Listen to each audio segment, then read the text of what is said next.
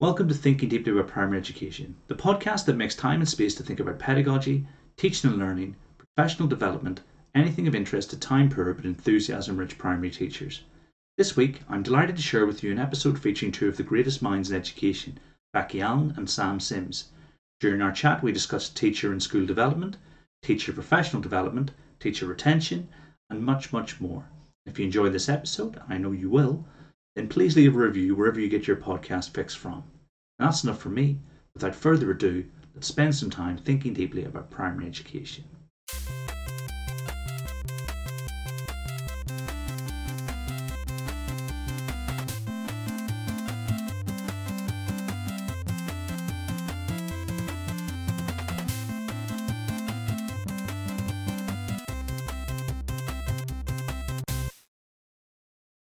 So this week, I'm delighted to be joined by Becky Allen and Sam Sims. It's great to have you here, Becky and Sam. How are you? Great. Very happy to be here. Thanks, Karen. We always begin with our guests and numbers to get a feel for who they are. So my first question to you, Becky, is years in education. Well, I trained to teach in 2002-03, so I think it makes it 20 years this summer that I've been in education. Fantastic. Do we get a watch after 20 years, or is it a clock? I don't know. My mother-in-law had a clock hanging on her wall, but in those days they came from the local authority, and you would work for a local authority for your whole career, and so they would know how long you'd been around. So I don't know that anyone gets anything now, do they? Books published? I've published 2 books, The Teacher Gap and The Next Big Thing in Education, and I've also, according to Sam, I've written 87 papers about education, mostly academic papers that can be found on Google Scholar and other places. Paper citations? Again, according to Sam, 2,461.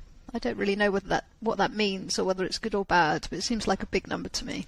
It does. It seems impressive. Teacher tap questions written? So Teacher Tap has written in the English language, because we operate in other countries now, 7,473 questions. Of those, I've probably written about half of them, so it's a lot of questions.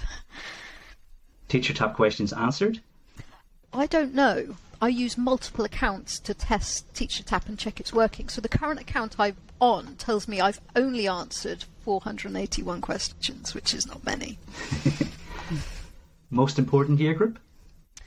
Okay, I'm going to go for a controversial one that nobody will agree with, which is I'm going to pick year 3.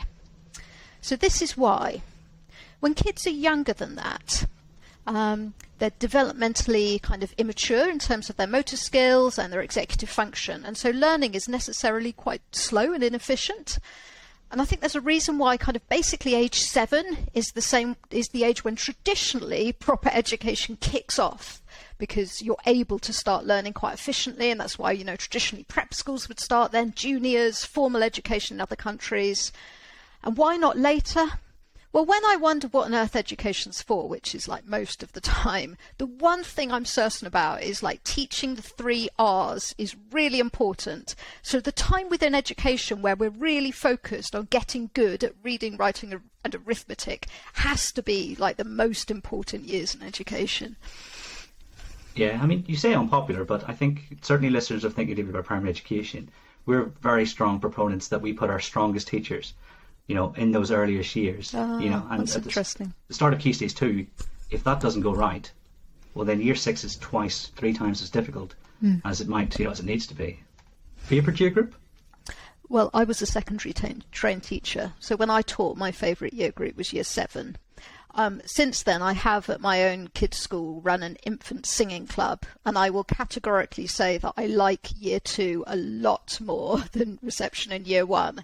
Reception in year 1 are just, for me, like really crazy and hard to manage, whereas year 2s are an absolute joy to work with and have incredible memories. So for singing, they can just learn anything just like that, which when you're a middle-aged adult is kind of an astonishing kind of skill to have. So I suspect I should have been a junior school teacher. Tweets. My profile says 9,948, but for a long while I did used to auto-delete them. And this has in fact reminded me that I must start auto-deleting them again. Fantastic. And Sam, if I can ask you some similar questions. My first one for you, Sam, is years in education. Been hanging around in higher education, often doing teaching of 18 to 21-year-olds for about 10 years now, slightly less, but almost a decade. Papers written? Papers written 34. And paper citations? Paper citations 674, according to Google Scholar. Now, Sam, have you written any Teacher Tap questions? I sometimes bug Becky, and ask her to put them in for me, but I don't actually write the text. So yeah, backseat driver every now and then. Teacher Tap questions answered? As a point of principle, I don't answer the questions because I'm not a teacher, and my researcher brain thinks I don't want to pollute the sample here. But I read the blogs every week, so yeah, big fan of Teacher Tap. That's a fair answer. Most important year group? Well, yeah, I'm going to ruin Becky's answer now by saying that I'm also quite interested in year 3, actually. Partly because I'm interested in reading fluency, and year 3 seems to be quite an important year for that. So maybe we can discuss that a bit later. Favourite year group? Is it fair to ask that? Yeah, I'm not. So I haven't taught in a primary school ever, so I'm not sure about that. Tweets? Tweets is something like 100 at the moment because I still auto-delete all my tweets. Wow, so, this is the first time I've heard of auto-deletion. How does that work? It's quite irritating. You have to sign up to a third-party provider and pay them a bit of money to get it done. But it's worth it to never be held accountable for anything you've ever said in the past. So I would recommend it. Right. That's the first thing I want to do when this interview ends, is check this out. Becky, you're a co-founder and chief analyst at Teacher Tap, academic, author, and I think champion of the highest quality teacher development. Tell us about your journey and how you got here. Well, so I trained as a teacher of economics and business studies, and while I was teaching, I did a master's part-time in the evening at the Institute of Education in London, which is where I trained. And I loved studying for a master's, and so I was really lucky that I applied to get a scholarship to do a PhD, which I did full-time. And at the time, it was a very quantitative PhD. I've always been a very quantitative researcher, and I wrote about market-based reforms to education, so school choice and competition and the impact it was having on the system. And I went on to have a lectureship at the Institute of Education. In fact, spent most of my career there. In 2014, I went on leave from the Institute of Education to start up an organisation that's still around called Education Data Lab, and it was a collaboration with FFT. And I really did that because I just wanted to go into a much better data environment where, if you're a quant researcher, access to really high quality, good, clean data is kind of the thing that makes doing research easy, and that allowed me to do that. But it also took me on a journey of really trying to get much closer, I think, to working more directly with teachers and with schools, and to thinking about what they need in the system to understand the nature of the work that they do, rather than thinking about purely academic research. So I did go briefly back to the Institute of Education because I was only ever on leave. But by then, Laura McInerney and Alex Wetherall and I had started Teacher Tap in 2017, in the summer of 2017, so 5 years ago. And what had started as something we thought we'd be doing for fun on a Sunday afternoon for a few hours had quickly spiraled into something really large. And so the three of us were having to make very, very tough decisions about what to do about that. And in the end, I decided to give up my academic post so that I could just focus on Teacher Tap. At the time, my kids were really young, so doing both was just completely infeasible. So now, I work 1 day a week at the University of Brighton. I live in Sussex, so it's my local university. I am doing research on primary schools a little bit, on primary teachers' experiences of remote instruction during the pandemic. And I'm working with a team who's doing research on how maths curriculum resources are being used in primary schools. And then the rest of the time, I just work on Teacher Tap, where things have continued to grow and keep us very busy, not least because we also work directly with schools now who want to survey their teachers, where we're specifically trying to focus on how you ask good questions for school improvement, rather than just endlessly asking teachers how they are and finding out they're not very happy. So that's where I've got to today. Yeah, I often find that as a teacher, when I'm reading research and when the researchers are coming at it from sort of the similar angle as yourself, Becky, where you know it's quantitative and it's going to be put to good use. I find it infinitely more useful than some other camps. I don't know if that's a really value-laden judgment, but I know that lots of people who are listening will really appreciate the work that you do, and TeacherTapp in particular. We have our own impression of how things are in schools, but when you see these sort of reasonably large samples sort of giving you a different picture, it really makes you think about what's happening. Yeah, and I'm sure we'll come back to this. You know, the teaching profession and schools are enormously diverse. And whenever anyone says to me, but I'm sure no teacher thinks that or does that, I can say to them, I promise you somewhere someone does and someone will. And it's been really sobering experience, actually, to endlessly be proven wrong by the questions we ask in TeacherTapp and just find out that things are not quite as you assume them to be, given your own experiences of the schools you teach in or perhaps the schools your children go to, that you can't just assume that everybody is doing everything the same. And that's what makes policy making ultimately so difficult, as I think we'll discuss today. Yeah, sometimes we'll sit and go, who's in that 2%? Who could that possibly be? Yeah. And then we have really rich discussions about the fact that, people might think about this, and this. So yeah, I think it's definitely massively helpful. So Sam, you're a lecturer at the CEPEO at UCL, author and co-author of perhaps the most important meta-analysis review for a generation. Those are my words, but I think they're true. Tell us about your journey and how you got here. Yeah, so I did the dreaded PPE degree at Oxford, and as part of that, we had 1 week on a social policy module, which was about education policy, and I just thought it was really, really fascinating. You know, sort of did the reading list from start to finish, unlike most of the other weeks. And learned about things like, I remember reading a paper by Sharon Gevirtz on school choice and just thinking this was absolutely fascinating. And so after university, I kind of fell into a job in a think tank, doing kind of policy related work, but spent a lot of time reading, you know, proper research by proper researchers, including Becky's research. And so I applied for doctoral funding to do a PhD and was supervised initially by Becky and later John Jerram. And I was motivated in my PhD research by, you know, reading a lot of the literature on how important teachers are for people's outcomes and the importance of teacher quality, but at the same time seeing what was going on with the teacher profession in England, and including, you know, my own friends from my own cohort who had qualified to become teachers, and many of them were quite disillusioned with it, and some of them were leaving and wondering, you know, this is a bit of a paradox here. If we think teachers and teaching is so important, why does all not seem to be well in the teaching profession? So I studied that for a few years, and now I'm kind of switching into studying teacher education and continuing professional development. And as he flagged, we've recently, or last year, published a meta-analysis for the EEF on what makes for effective teacher professional development.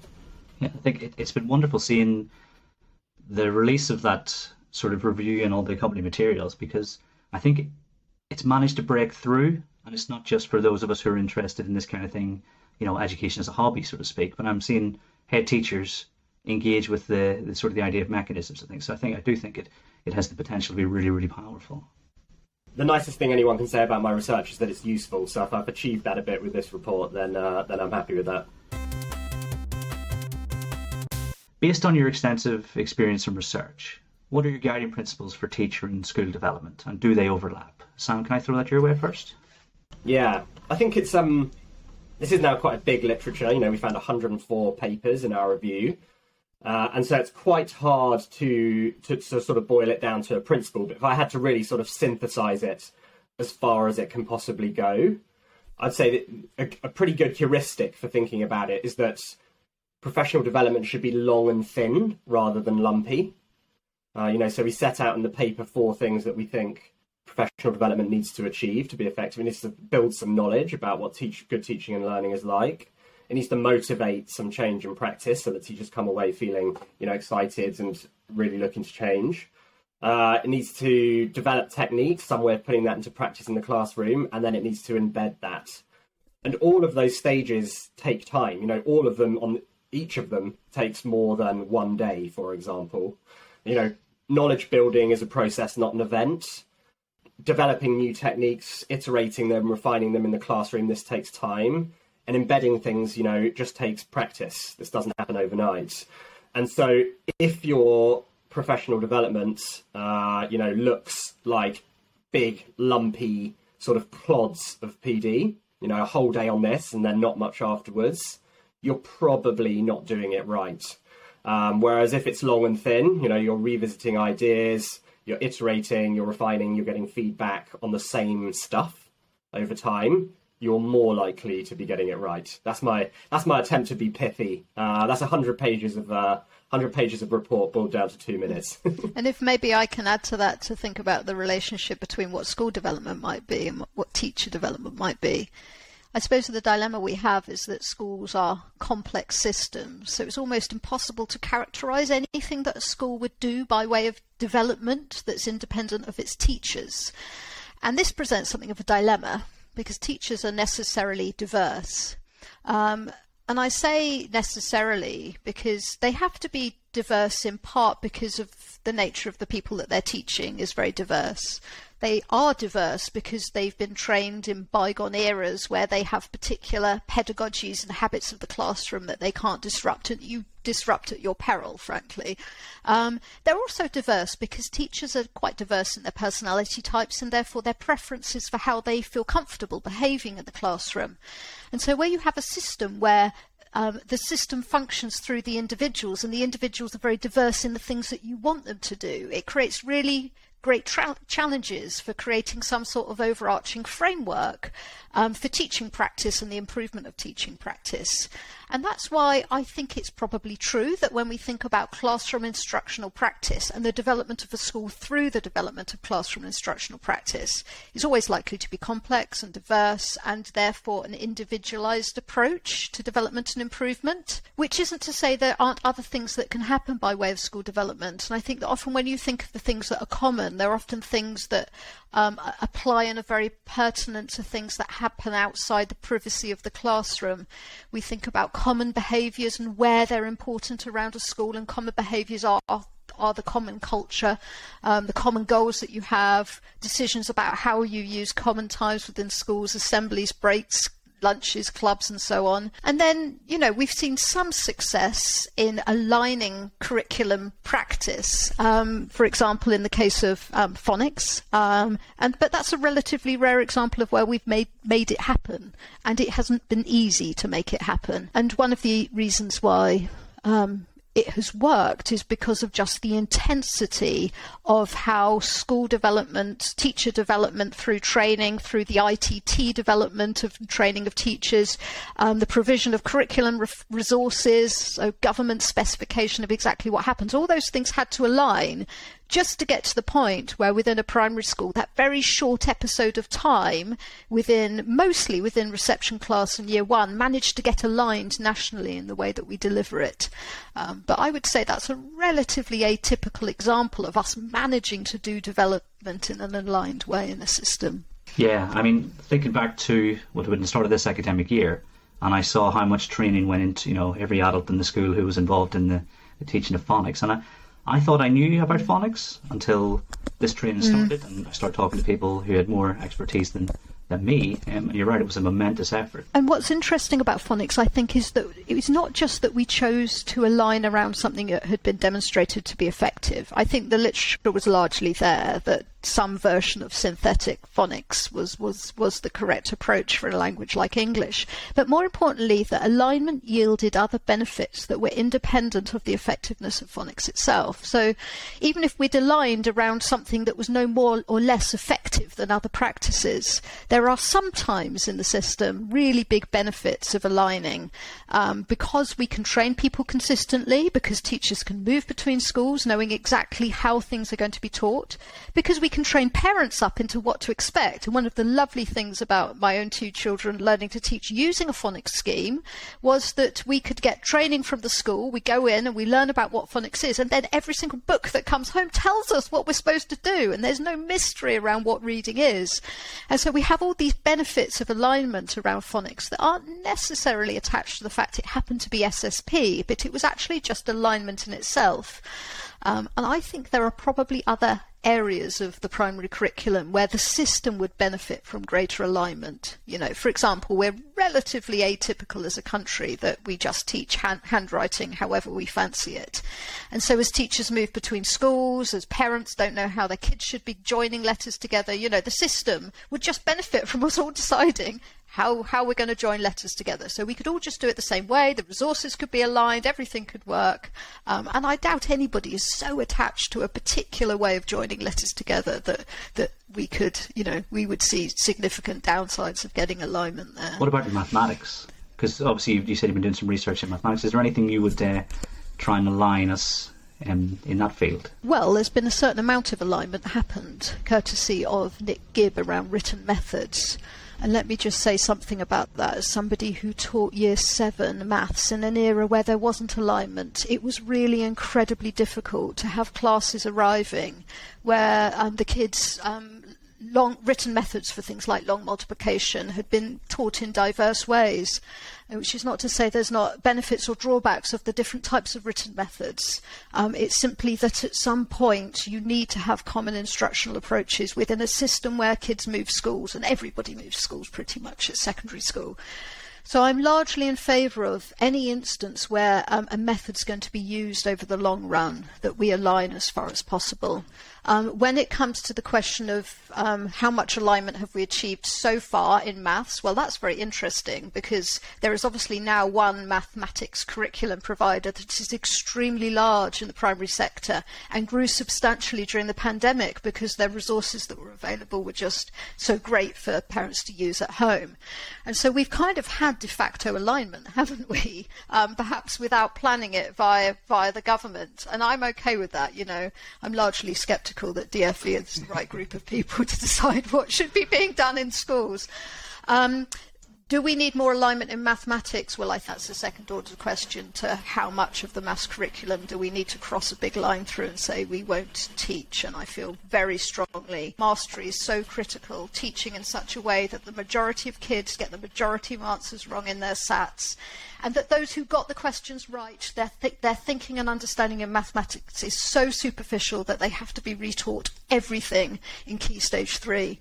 And the only way we can fix this is cross out large parts of the maths curriculum, very large parts of it. I never did it at primary school, and it's certainly not necessary to be done, given it's all retaught.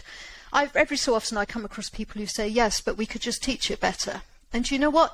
Yes, we could. Of course we could. But let's, for now, just accept the way we do teach maths, cross a whole load of it out, actually focus on achieving mastery and deep conceptual understanding in mathematics and high levels of fluency. And when we are all so brilliant at teaching that way, we could look again at putting some stuff back in. Yeah, I'm totally with you. I take a massive Sharpie and go through it. You know, because there are some things in there that are really important that we focus on. And, you know, you could do so much with just within 10 in the first 2 years of formal schooling, and then pupils will flourish later on, but, you know, maybe in the future. Yeah, and the system just massively underplays how deeply conceptually complex mathematics is. And so, I mean, for example, my eldest was at home in Year 4 for the first part of the lockdown, and so White Rose was covering fractions, and even White Rose, that's supposed to be mastery, is just rattling through the development of this fundamental idea that there's a continuous number line, that there are numbers between 0 and 1, and really we should be working intensively for a whole year on a number line between about 0 and maybe 2, and just thinking about, you know, what is the nature of what's going on between those numbers and all the different ways that we represent them. And you can't knock that off in a couple of weeks or even a couple of months. You need a whole year of just working on that to really tackle these ideas. Yeah, I mean, that's probably the best I've heard that described. You know, you're absolutely right. So, Becky, in 2018, I heard you say that of the £1 billion spent on CPD in the UK, half of it was wasted on ineffective CPD. Are we any better off in 2022? So the main cost is teacher time of CPD, and therefore the principal cost of CPD is still actually the 5 insets that happen for every teacher a year. I'm not sure a lot of that time is any better focused on professional development as opposed to other stuff that goes on. Perhaps that's inevitable and perhaps that's okay. I think the good things that have happened is just a much greater appreciation of how hard it is. My perceptions are that things are better around the MPQs and around the rise of instructional coaching. Perhaps Sam might say something about that, though, and give his thoughts on it. Yeah, so I think there's that famous paper by Rob Coe, which is his inaugural address at Durham, where he surveyed all the kind of long-run evidence, including when people administered the same tests decades apart and that sort of thing, to try and understand whether the school system was improving. And his stark and slightly depressing finding was that it was not. And it's pretty easy to rationalise this when you think about just how hard it is for teachers to kind of share what they've learned with each other from their experience in the classroom. Every time a teacher retires, they take with them a load of really valuable expertise, and they're replaced by a newbie who kind of goes about learning that same expertise all over again. And so in the long run, I think improvements come from improvements in the evidence base, essentially, because this provides, new insights about how we should be teaching in the classroom, and it also enables teachers to kind of more reliably share their own expertise with each other, because they have a sort of common language and a justification for learning from each other and so on. Of course, it's all very difficult and piecemeal, but I think in the long run, evidence is what kind of helps expertise grow in total. And so, 2018 is an interesting year, because I think that was the year that the famous and influential meta-analysis of instructional coaching, showing that it's kind of effective on average, was released. And it's been quite interesting watching that kind of permeate the school system in England, partially permeate. We're five years down the line, and it seems that that's now in quite a lot of schools. It's kind of hard to quantify how many, but it's certainly popular. There was recently a conference that was dedicated entirely to instructional coaching in schools. Just the fact that we have this evidence to draw on probably does mean we're in a slightly better place. The schools that are doing instructional coaching have probably replaced the sort of lumpy professional development that I was talking about earlier with instructional coaching. Of course, there'll be a whole sort of distribution of quality. Some people will be kind of interpreting it faithfully and other people less so. It's difficult to get this stuff right.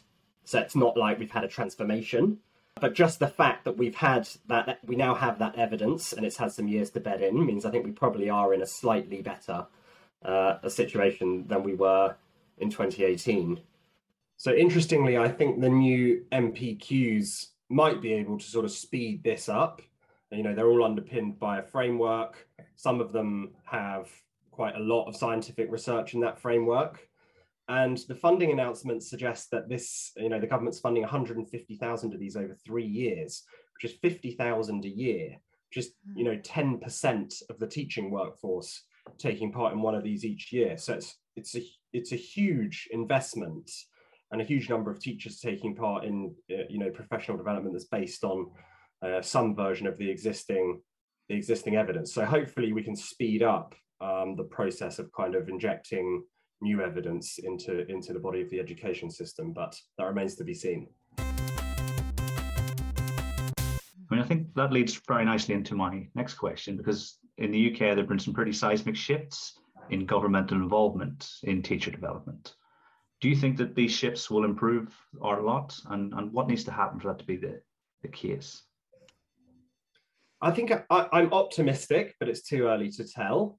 Particularly what are described as the specialist ones. So, for example, leading teacher development, leading literacy, leading teaching. There's a pretty good evidence base underpinning these, and hopefully that will be kind of added to and refined over time. If there is some way of improving the school system, I think it probably looks something like this. The danger is that we try to kind of cram too much stuff into the underpinning frameworks, and that will, it runs the risk of kind of overloading the programs and they're just kind of racing through the material. Or it runs the risk of kind of overreach, and we're including stuff that isn't really evidence-based or is sort of marginally evidence-based, which I think potentially can undermine the credibility of the whole, the framework and the professional qualifications that sit on top of them.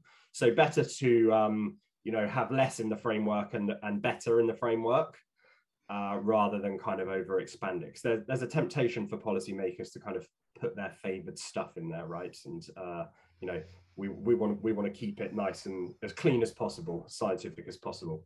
I'm more skeptical than Sam, but that's probably because I'm older than him. One of the defining features, I think, of watching DFE try to do things for 20 years is that you become incredibly skeptical that anything that they've got their finger in is going to be a success. And if we think about it conceptually, anytime DFE choose to do anything prescriptive, they presume that individual schools are incapable of acting in the best interests of learners and teachers. And by anything, I mean whether they're just funneling ring-fenced cash, which they often do, you must spend money on this thing, regulating providers, regulating specifications, all these different ways that intervene. Perhaps individual schools are incapable of acting in the best interests of the system. Both Sam and I studied some labour economics, so we both know that individual firms have a tendency to underinvest in general skills. Since teachers move jobs, you don't necessarily have an incentive, for example, as a head teacher, to help develop your own senior leadership team and prepare them for headship themselves, because you may not want them to leave. But I think it's also true that generic government solutions will always be suboptimal for individual situations. Then you ask the question, well, how suboptimal? Well, it depends. I think the MPQs that have been successful are fundamentally ones that are preparing people for more senior roles in schools, where the nature of the job is that there are concrete things that can be taught and prepared for outside the classroom. But we've also already talked about the kind of the messiness and the diversity of classroom practice. And I think you're more limited in what you deliver via MPQs by way of improving teachers within the classroom. And then there's some things that have happened where I think some people would argue that what is contained within the government prescriptions at the moment is suboptimal for pretty much everyone. Unfortunately, it looks like the early career framework is an example of that. Why? Well, it's pretty prescriptive about what mentors and mentees should be doing and should be talking about and should be developing. And it's probably doing that during a time when early career teachers should be and necessarily are firefighting.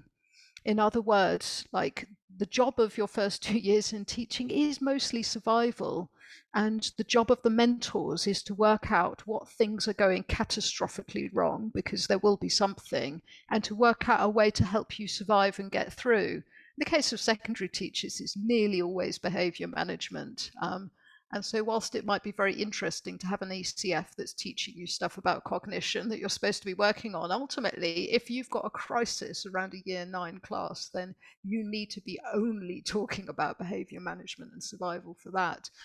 And that's, that's just an example of how when we talk about classroom practice, that frameworks are quite poorly equipped in delivering what teachers need at any point in time to help them get better in terms of instructional practice, which is different to helping heads understand how to be head teachers. Do you think that's exacerbated by the fact that there's such, I think, you're talking about research, and it feels as if some of the research that we're using now might move on, or we might move away from it if the government were to change and another party were in government. And do you think that's something we should move away from as a system, towards something where we've got like an independent sort of group responsible for this kind of thing? I don't know. I'm a bit equivocal about it. I mean, I think that given the goals of education, it's necessarily politicized. I'm okay with a government that tells schools what they should do, what they should teach, and so on. And in that sense, whilst I dislike a lot of the current curriculum faddishness that's going on, I also absolutely think the government had a right to stick their finger into it if that's what they wanted to do, including appointing a chief inspector who would implement the framework they chose to inspect. And, I obviously have grave doubts about it, but it doesn't mean that it was the wrong thing to do. I just don't know how you separate so much of what education is and should be from the politics of education. That said, there's some scientific stuff that you have to be really careful about baking into a framework, because scientific knowledge is always tentative and I think, Sam, you've thought quite a lot about this and how we set up for the long term better frameworks, political frameworks for thinking about this. Yeah. So, I mean, I broadly agree what Becky has said, and I think yeah, it's a democracy. The government has a right to direct the system, and it seems to me that there were some areas where what we were providing in initial teacher training was behind the research frontier. It's like really hard to kind of get a definitive view of that or evidence how big the gap was. But anecdotally speaking to head teachers now, they're saying that their teachers who have been through the ECF now know more about cognitive science and they're more senior teachers who are just a couple of years ahead of them, despite the fact that the evidence base itself hasn't developed, much over those 2 years. Science moves slowly. So I think there probably was a gap. And the government have moved, perhaps a little clumsily, but they've nevertheless moved to try and bridge that gap. I think it's highly undesirable for what's in that framework to be shifting as governments come and go. And the closest analogy for how you could try to make something like this a bit more independent, or a reasonably close analogy, is something like the Bank of England, where they set the goal. The government sets the goal using its democratic right to do it. They specify some sort of target, and then some people who are recognised as experts based on publishing research and so on get appointed to try and pursue it. Now, obviously, there are some differences between trying to deal with inflation and trying to design a teacher training program, but it seems like if we're going to do it, something like that seems like the best sort of messy compromise for having stability between parliamentary cycles and still having some degree of kind of legitimate government involvement in what this massive branch of the public sector aims to do.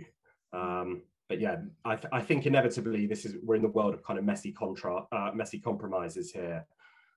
Rather than being able to design a sort of perfect system that does everything we want to. Yeah, it's definitely not my area of expertise either. I just sort of thought, okay, there's an opportunity for me to ask the question that's been in the back of my mind at times, because I look at other education systems and it seems that where autocracy as a form of government is more common, so too are higher educational standards. But then again, you're into the world of what are high education standards and things like that. So I'm more than happy to defer to you guys. And the idea there might not be an answer to that to that question. Yeah. One of my favorite teacher tech findings, Becky, was around, I think it was around the endorsement of sort of VAC learning style principles and how old teachers were or how long they'd been in the profession. And you could clearly see the sort of cohort of teachers who had been given this at some stage in their careers. They were the older teachers, and then younger teachers were less likely to believe it. So I think getting this stuff right on entry really does matter, because some people will still be endorsing whatever they learn 40 years later, and so it is critical that we get this stuff right. It's worth struggling with, and having a few iterations of reforms to try and get it right. Perhaps we could have something similar question, Becky, for something from the early career framework, and see if we can track that moving through. Yeah, we have from time to time asked about knowledge of cognitive science, and we should do that again. That's a great idea. Put it down the list. Thank you. Influencing the teachers have live on this podcast is fantastic.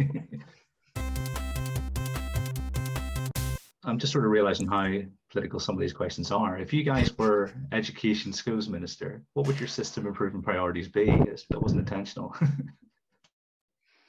you want to go first, Sam? Sure. Okay. So I think mine would be around reading and getting primary reading better than it is now, system-wide. So, in the Pearls 2016 data, they test a load of year fives.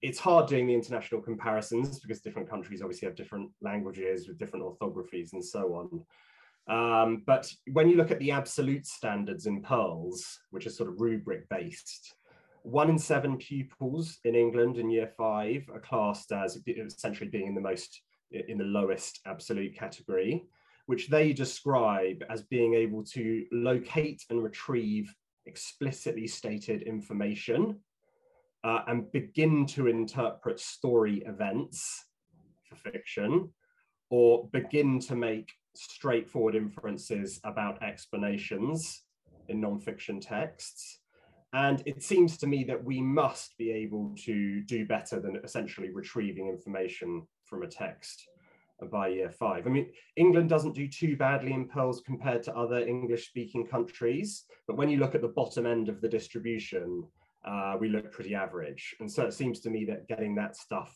right would be, a good thing to kind of invest my whatever I get, 18 months as education secretary or something like 1 year, 3 weeks. I think it seems to me, just based on kind of my reading of Twitter and the secondary teachers that I know, that there's an increasing, recognition or verbalization that the lack of these skills is holding back pupils, some pupils, at the bottom end of the distribution when they get to secondary. They're struggling in history because they can't interpret the text in a source or kind of make the necessary inferences. So it could have, a pretty good payoff.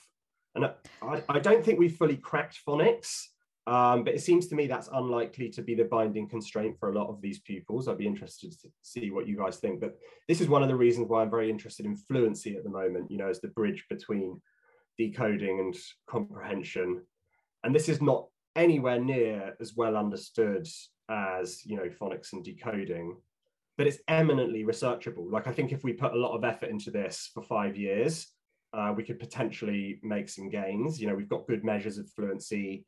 We've got people doing interesting things around it, Hearts for Learning, Charles Dickens Primary School. So there's stuff to test, like really well designed and thought through stuff. And yeah, so as Secretary of State for Education, I put a big focus on this, spend some money on research and work with people who are already doing good stuff in the sector and see what we could learn, essentially, and see if we can help pupils who are currently finishing primary school, still struggling to read, to do it a bit better. Becky, what do you think? Yeah, I would agree that reading fluency is the greatest priority. And before the pandemic, I was working with a set of secondary schools in East Sussex where we were trying to look at what to do about the students who were not what's known as secondary ready, and not least how to assess them, but also the organisation of their lessons, and ultimately which lessons and subjects would they not have access to because we needed to run catch-up classes. And it's really such a big group of students who, some of them even managed to muddle through and reach expected level in their reading comprehension in their SATs. But when you assess their reading fluency on entry into secondary school, it's not high enough to be able to sit in a geography or history lesson and access a lesson.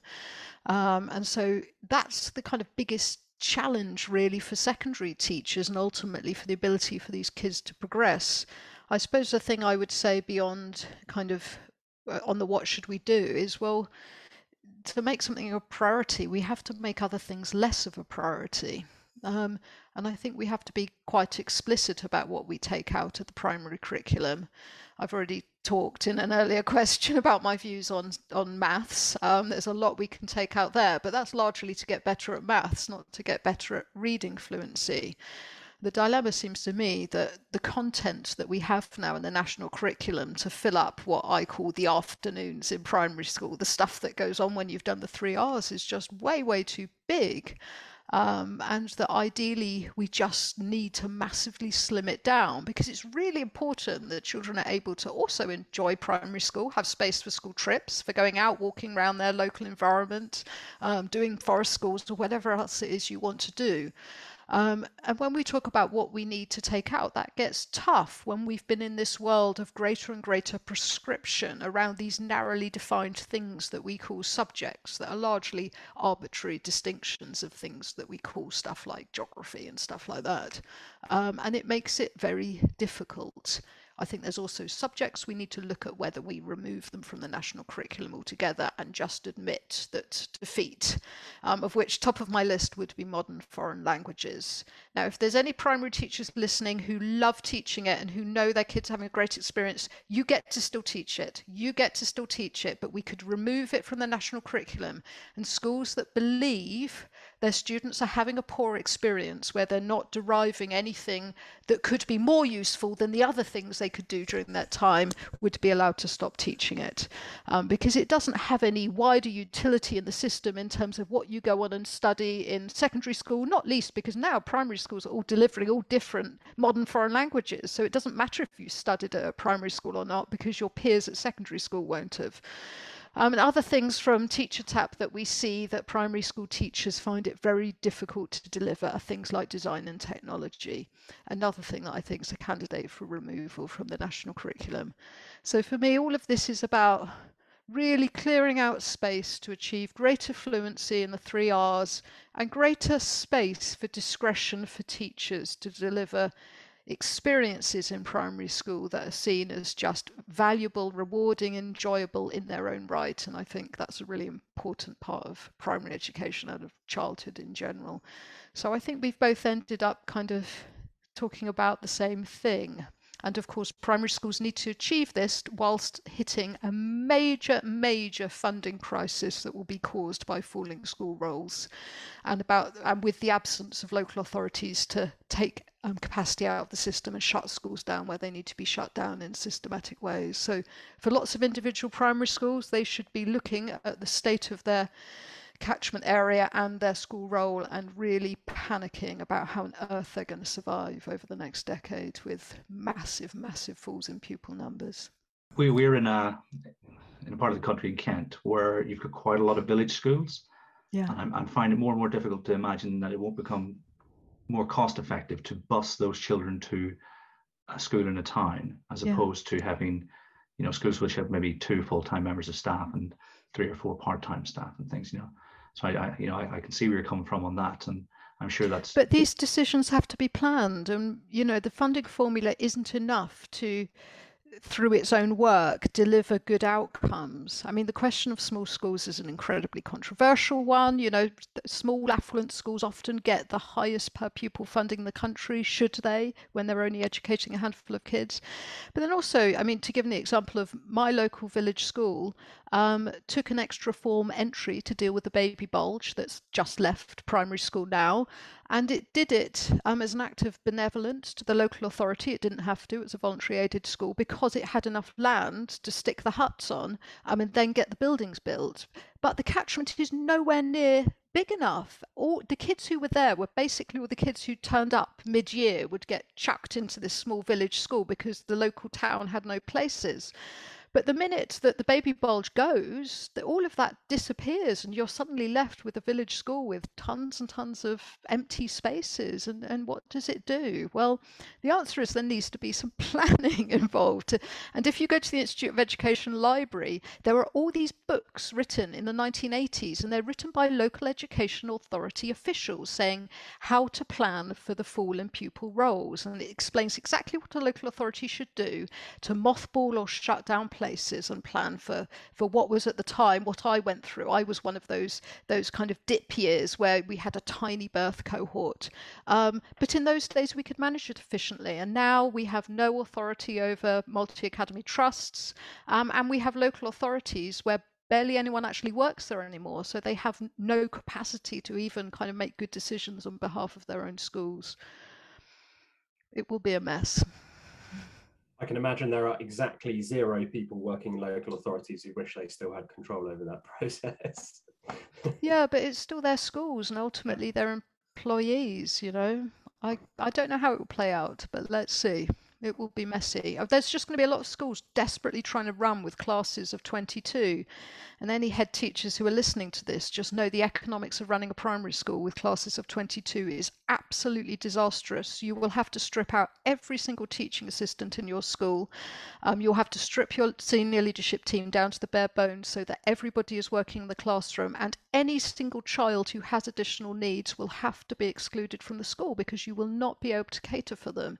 And that will create a crisis in the system. A crisis at the moment gets dealt with by the fact we have these classes of 30, which allows enough resources to cross-subsidise children who have special educational needs, who are not properly being funded in the system for primary schools. Wow, that's pretty bleak, isn't it? Yeah, it is. Yeah. Sorry, us recording this on a Monday afternoon. No, but I mean, it's essential that we talk about it because It it's is, on the yeah, horizon. yeah. And I think our demographic is largely school leaders.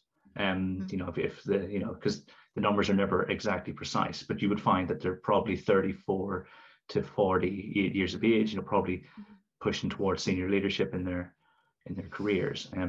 So it'll be on their minds. And if it's not, it should be, because I've definitely seen experienced head teachers talk about this, about how there needs to be something put in place.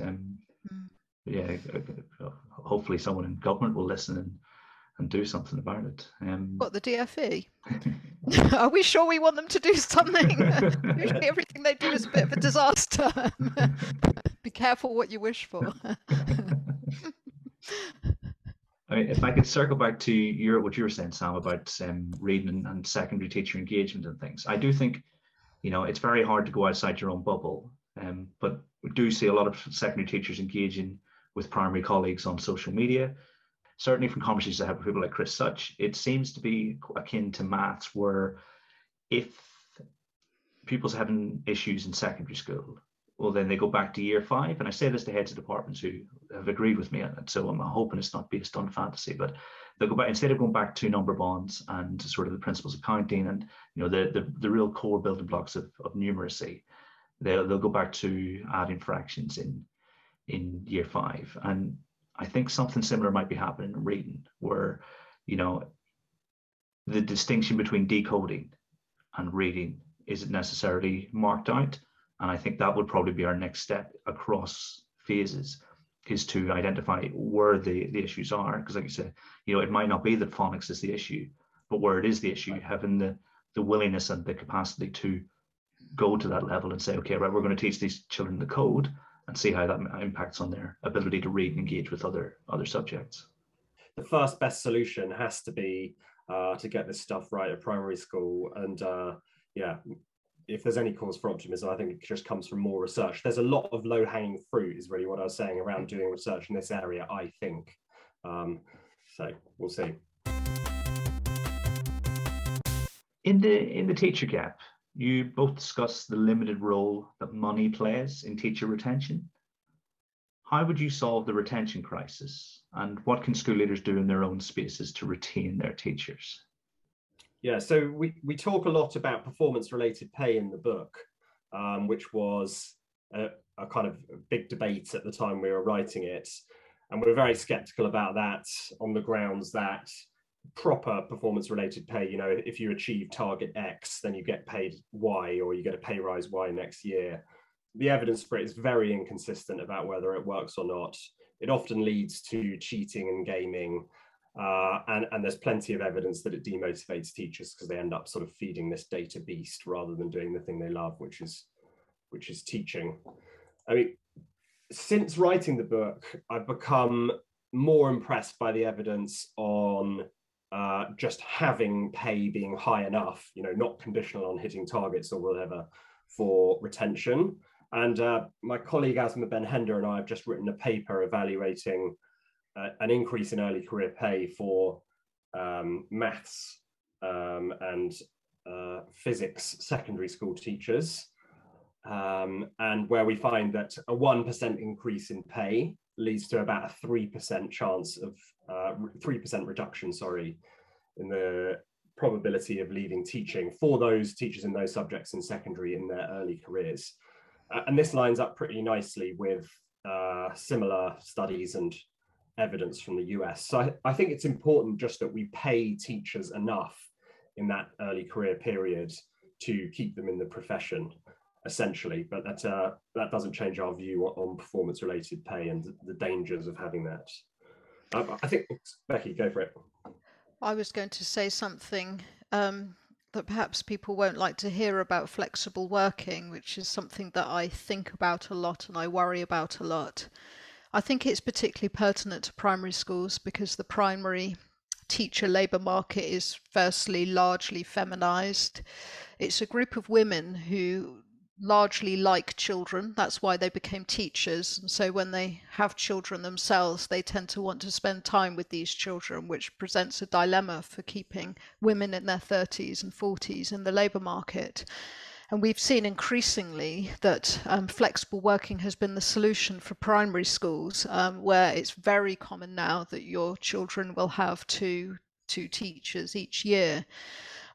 We should be attuned to some of the dilemmas of this, and we know the dilemmas, and we know them because of adjacent research in adjacent fields that's been done on the impact of the time you spend with a teacher, on how well they know you, and therefore how effectively they can meet your needs. We know it from two different types of studies. One of the sets of studies are the looping studies. So looping is the word that Americans use to describe what happens when a primary and elementary, a primary teacher keeps on a year group for a second year. And they show that largely the impact is positive. And it's positive because the teacher already knows them in the September of the second year, and so they can hit the ground running with attending to the individual needs of the kids. And there's good reasons why we don't do it. Not least if you have ineffective teachers, then it becomes very inequitable who has which teachers. But the other literature is the literature on the incidence of specialist teachers within elementary schools. So this is the idea that within an elementary school, suppose you have a 2-form entry, one of you should specialise in maths and the other in English language and the arts, and you should swap the classes round. So one of you teaches maths twice and one of you teaches the English element twice to both classes. And we show that that type of practice damages student learning. We're fairly confident it damages student learning because the people who are teaching the classes don't know the kids as well, and so they're less able to meet their individual needs. So then it comes to thinking about what happens when you have a job share. Well, if you teach a class for 2.5 days a week, it will take you precisely twice as much of the year to get to know your class. All the time you're getting to know your class, you're going to be less effective than the time when you have got to know your class, which is, later on in the term and in the rest of the year. And so we should just simply be attuned to the fact that if we have created the job of being a teacher such that there is a lot of work to do outside the hours of 9:45 and 3:15, which we have, and we have very high expectations around planning and marking, parents' evenings, after school meetings and everything else, if we choose to do that, then the consequence is going to be that people who want to see their own children will put in requests for flexible working. Not only does that increase the total size of the teacher labour market by half every time someone does it, but it creates these situations where those teachers are going to be less effective for the classes, we think, than they would be were they there full time. So my question would really be, would I rather, if I was a mother, which I am, have my kids taught by somebody who walked in and taught at 9:15 and walked out at 3:15. They were an experienced teacher, knew what they were doing, and they did largely nothing else. Books were never read, were never looked at, never marked. I couldn't see them for parents' evening beyond having a chat at the classroom door. That was the only time I could ever see them. They went to no after-school meetings, participated in nothing. But would I rather have that and have them as my class teacher for my kids, rather than have two class teachers who would take longer to get to know my children? But then we're going home every day and doing all this planning and marking and documentation, new schemes of work for Ofsted, everything else. Which would I rather have? Well, based on the evidence, I know which I would personally rather have. And I think we should probably have that debate about the consequences of running a highly kind of professional workforce with a very high burden of work that comes with it. And then my only other thing to say based on Teacher Gap about teacher retention is that we know one thing that's really important for teacher retention. So here's my challenge to head teachers. The most important thing for teacher retention is people and having friends in school, and in particular having a best friend in school. If you work with your best friend, the costs of you leaving are just so high. And so heads may look at that and just say, well, what am I supposed to do about that? Well, what we know is that NQTs, when they arrive, or whatever we call them nowadays, they are the least likely in the system to have a best friend, which is somewhat inevitable, right? They're new at the school. But we have to ask ourselves, who could be their best friend when we look around at the school? Who doesn't have a best friend? And how can we ensure that teachers who don't have somebody who they're pally with we can help them find somebody? And it may be that they have been placed in a year one class and They're not a natural friendship fit for the other year one teacher, or perhaps there is nobody, but we know that there's another young teacher up in year 5 who they could become pally with. And it's in our own selfish interests as head teachers to try and act as matchmakers and facilitate friendships and places for people to become friends with each other. Yeah, I think there are other things head teachers can do as well that don't rely on, changing working patterns or trying to pay teachers more, which is not always in their gift. Obviously, there are budget constraints. But I've developed this questionnaire which attempts to measure some of these aspects of teachers' working environment in schools, which is aligned with what Becky says. And we've tested this with 1,400 teachers, and it's designed to measure stuff that the research tells us is important around retention, essentially. And that is 4 things: collegiality, which is aligned with what Becky says about best friends, the sort of relationships at school; supportive leadership, which does what it says in the tin; behavior policy, such that sort of there's clear and consistently enforced rules; and then stuff around sort of workload, that is having to go out of your way to do things that your school leader's asking you to do. And we find that they all matter, but it allows us to quantify how much they matter relative to each other. And so the most important thing for stopping teachers leaving the school is the supportive leadership one. So you can think of that as, leadership that listens to the views of staff and then carefully explains the reason decisions have been made. It's not rocket science, but it's not always done. And also support teachers to a good job, and that to do a good job, helps them in their role, and recognises a job well done afterwards.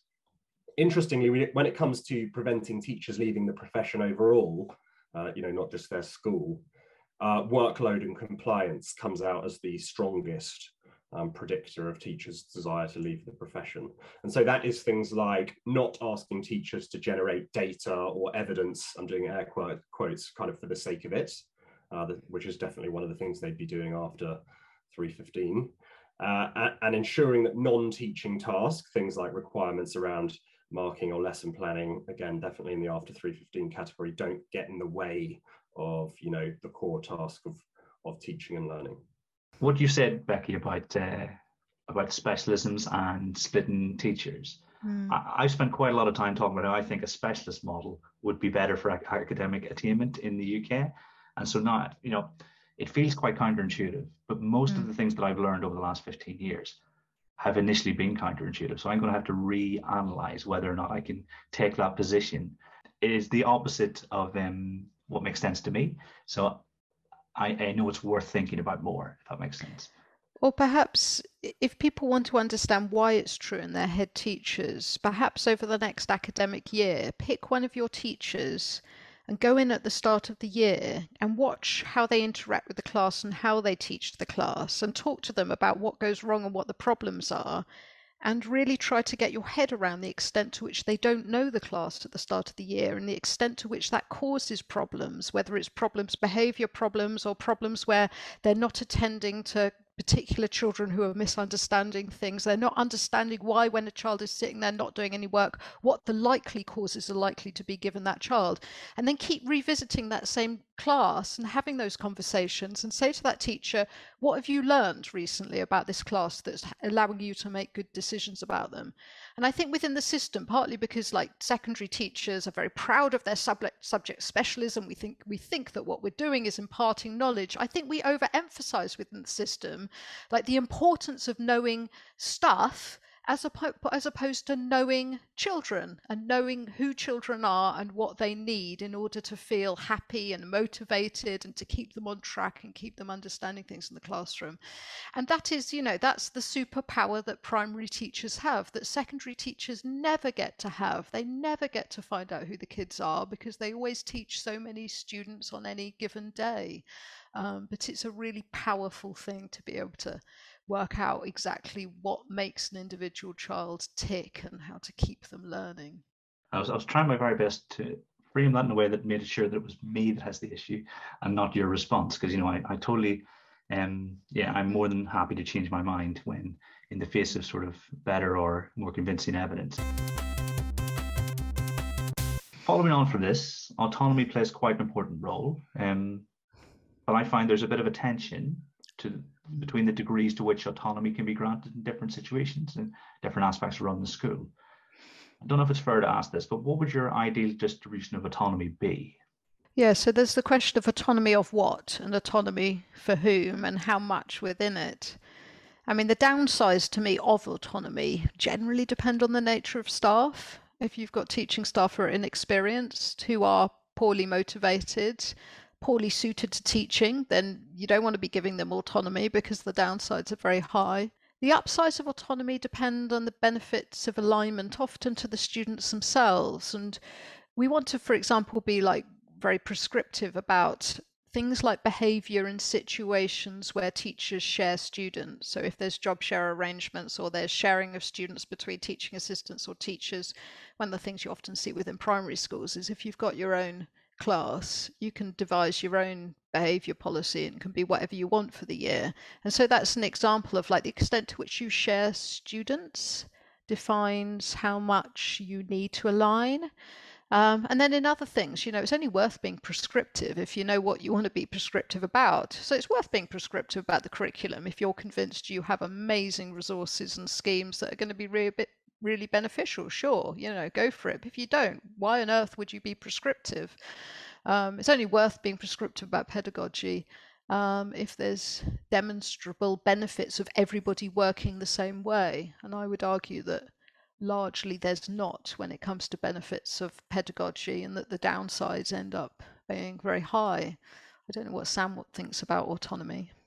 Yeah, I think I broadly agree with that. We've actually just recently been writing a paper on this, which has not come out yet, along with John Jerram and others, where we've got this amazing Talis video study data where they administer a maths test at the start. Then they get a questionnaire to the teacher. They're all maths teachers in this data, and they get them to rate their autonomy in a whole bunch of areas, domains. And then at the end, they all get taught something about simultaneous equations, I think it is. And then at the end, they have a test on that. And this allows you to look at, it's quite crude, but I think it's informative. What correlations do we see between the amount of autonomy their maths teacher has over these different areas and the sort of amount of gains they make in their learning?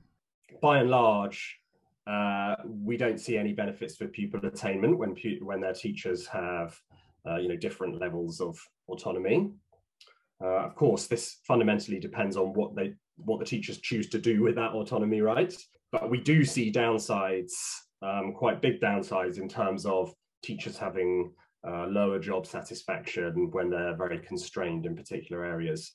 The one minor exception to this is early career teachers, that is teachers with less than three years of experience in this data, where their pupils do seem to do a bit better if they have constrained autonomy specifically around pedagogy, i.e. somebody's constraining their choice around how they teach this subject matter. The data, you're not looking at huge sample sizes at all by that point, but I think that makes sense essentially. And their pupils also show higher levels of, math self-efficacy, their confidence in their mathematics. So the two outcome measures line up.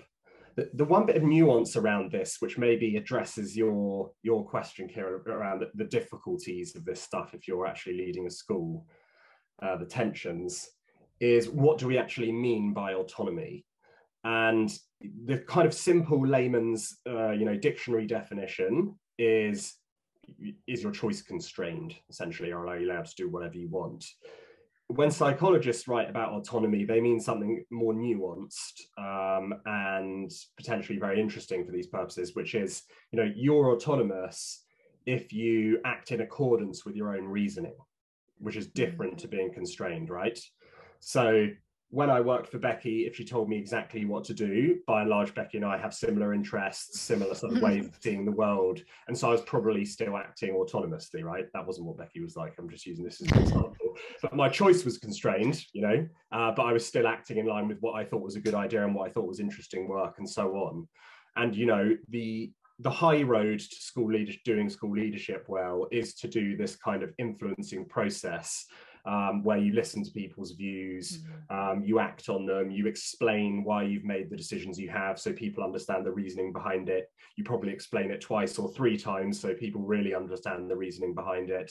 You use evidence. And this kind of squares the circle quite nicely, right? If we're going to force teachers to do stuff, we should have high evidential standards behind it.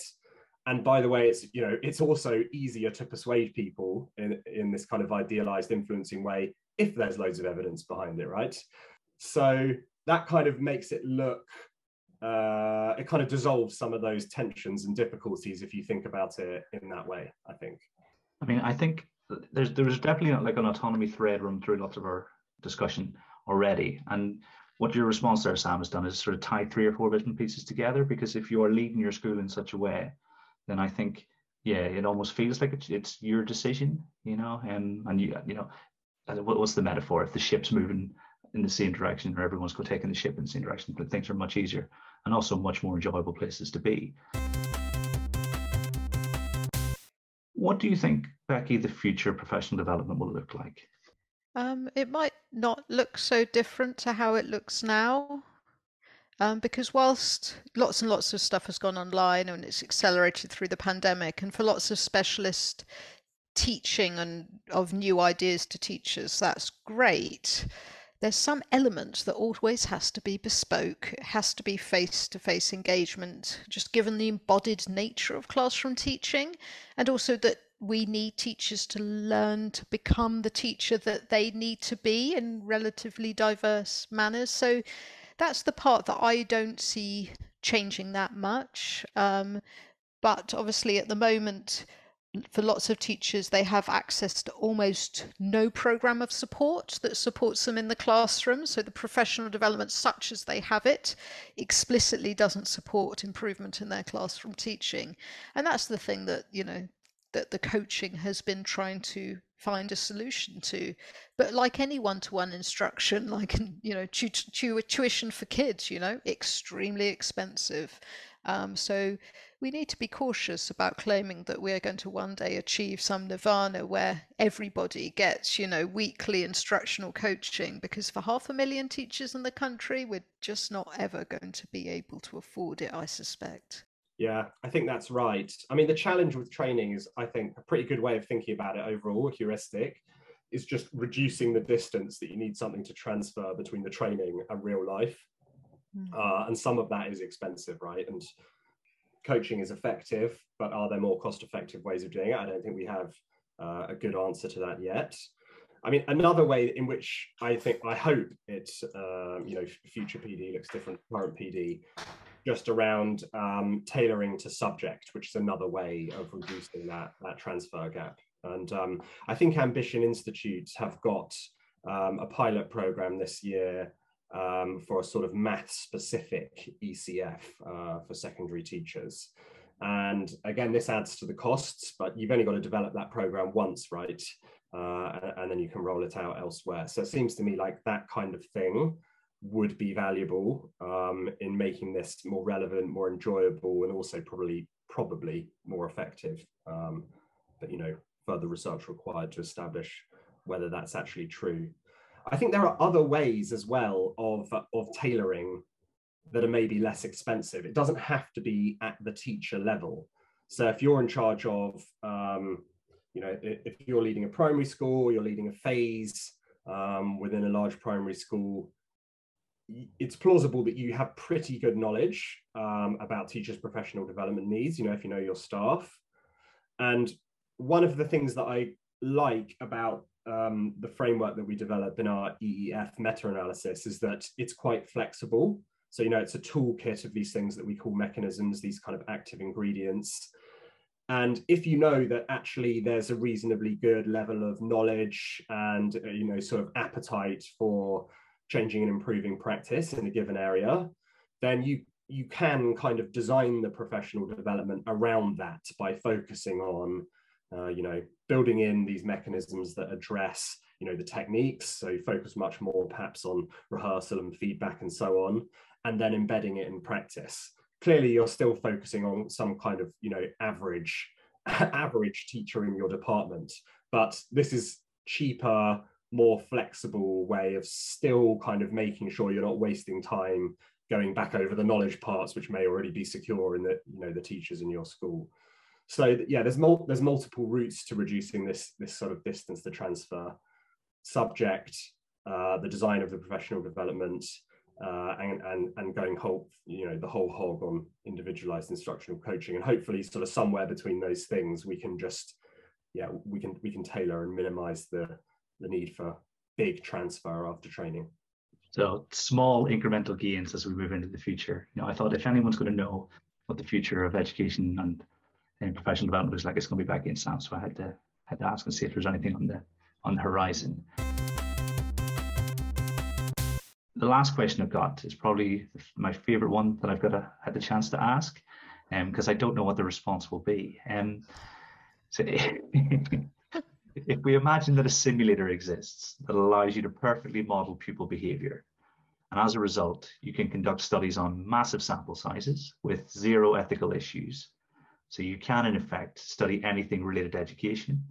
The catch is that you can only conduct one study. What would you investigate? Shall I start, just because I'm not sure I've got a great answer, and then we can finish on an amazing response from Sam, which I'm looking forward to. I mean, for us as researchers, this is like putting a young child in a sweet shop. I mean, you just are absolutely paralyzed by this. But then also, like, for me, I only work a day a week as an academic at the moment. And part of the reason I do that, apart from TeacherTapp, is I'm kind of not actually sure whether I really believe there are big things that we could research that could fix education because of the complexity of the system. But I try to just think, well, what do I think is the biggest issue that is worth learning more about? And so I'm going to give a little nod to our friend, teacher and co-author, Mike Hobis here. And having had children myself, I will say the biggest issue in education is understanding more about attentiveness and motivation, and why there are all these kids who are kind of present but not present in the classroom. And so I suppose my starting point would be, in order to study it, to really go out and ask teachers who think they've got something to say to this to propose their best techniques for raising the engagement of quite a specific group of kids, the kids who have no behaviour problems, but high tendency to daydream or get distracted during class, in two situations. And one's during an instructional period, teacher at the front of the room, and then the second's during independent work. And they might be different types of techniques, and just say, what have you worked out how to do? And then get people to test out those types of techniques and do whatever we can to just do measurement better. So once upon a time, a very long time ago now, in New Zealand, the late academic Graham Nuttall studied the classroom behaviour of students. And at the time, there was almost no technology. So he was having to hang microphones on kids. And it was amazing what the kids used to talk about during the class. It's such a fascinating study. But he also can observe the silent periods of distraction where we don't know what was going on in the kids' head, but they clearly weren't doing any work. I mean, ideally, we'd managed to stick like needles into their heads or something in this simulator and actually look at like, what are they thinking about? I realise we can't do that. Oh, I'm sure Elon Musk can give it a go. Yeah. Yeah. Because this is the big problem with attentiveness. Like, how do we know, Kieran, that you're paying attention to us at the moment? I mean, we can see you nodding there, but are you really paying attention? So we've got to get to grips with that measurement issue. But also we've just got the access to video and audio, and other intermediary scales of like, what work is the student doing and how productive are they? Because I think if we could like fix this issue, I think it covers quite a big section of kids that kind of get lost in the system. They're sort of the average kids who muddle through the education system. They don't have particularly overt behaviour problems. They never cause anyone any trouble. But they also weirdly don't appear to learn that much. And they often don't know what they're supposed to be doing, even though they've sat through you talking at them for 15 minutes. And so for me, those are the interesting kids in the system, simply because there are so many of them. And if we could work out how to engage them and keep them learning in an active way, I think we could get the productivity of learning really up a great deal in the system. Yeah, my answer is actually very similar to Becky, which either Oh no, that means we're actually going to have to do it, Sam. it either means we've independently settled on exactly the right answer, or we've just discussed things that are similar to this before. And, yeah. Or it is the right answer. Yeah. Yeah. So mine was going to be around attention as well. And PEPS has that nice phrase that attendance is mandatory, but attending is not. And there's a reason we don't know very much about this, as Becky says, that it's crazy hard to measure. And Graham Nuttall really is just a kind of inkling that this is an interesting idea rather than, definitive proof of anything in this area. So I think it's almost impossible to study in real life, but who cares? Because we got this special simulator that you've gifted us, Kieran. So it doesn't even matter. Yeah, and I think this would just be so interesting. I think somebody that I'd definitely go to provide some of the insights around what we would test would be Adam Boxer, who has put so much thought into how does the order of the words that I say to pupils affect what they're attending to while I finish the sentence that I'm on, and a whole range of other stuff. And his blogs on this are really, really interesting. Building a lot of Doug Lemov's work and so on. But I'd love to put some of that stuff in the simulator, get Adam to train some teachers. And then I actually interpreted your brief as being, we don't even need to worry about measurement. The simulator will just deal with it for us. So yeah, great. But that, gatekeeper is attention is the gatekeeper of learning. And if nothing's going through the gate, ain't nothing getting learned. So it's just so important. Yeah, I mean, if your magical machine isn't going to do the maths for you at the end, then you built it wrong. Is Adam Boxer's blog a Chemical Orthodoxy? Is he still using that address? It is. Yeah, absolutely right. One of the good ones. There are many. I think the blog is titled "Keeping the One but Losing the Many," and there's probably 25 more. Yeah, absolutely. I mean, I reckon most people listening will probably have heard of Adam, but if they haven't, they should definitely go and check that out. He's got some interesting thoughts about cognitive load theory and how to sort of support teachers in utilizing the theory in the classroom. And it's always well worth checking out. And I think, attention, I was lucky enough to talk to Peps maybe about a year ago, maybe I suppose it was the start of this calendar year. And he was saying about, talking about the available literature and how, they hoped he had more and stuff like that there, because it is so important. And I learned so much from listening to him. And if it were possible to get this deep, I think that's really good use of the opportunity you guys have here with this imaginary machine. I mean, all I said to do is say thank you very much for joining me, guys. It's been an absolute pleasure. Yeah, it's been great talking to you. Thanks, it's been fun.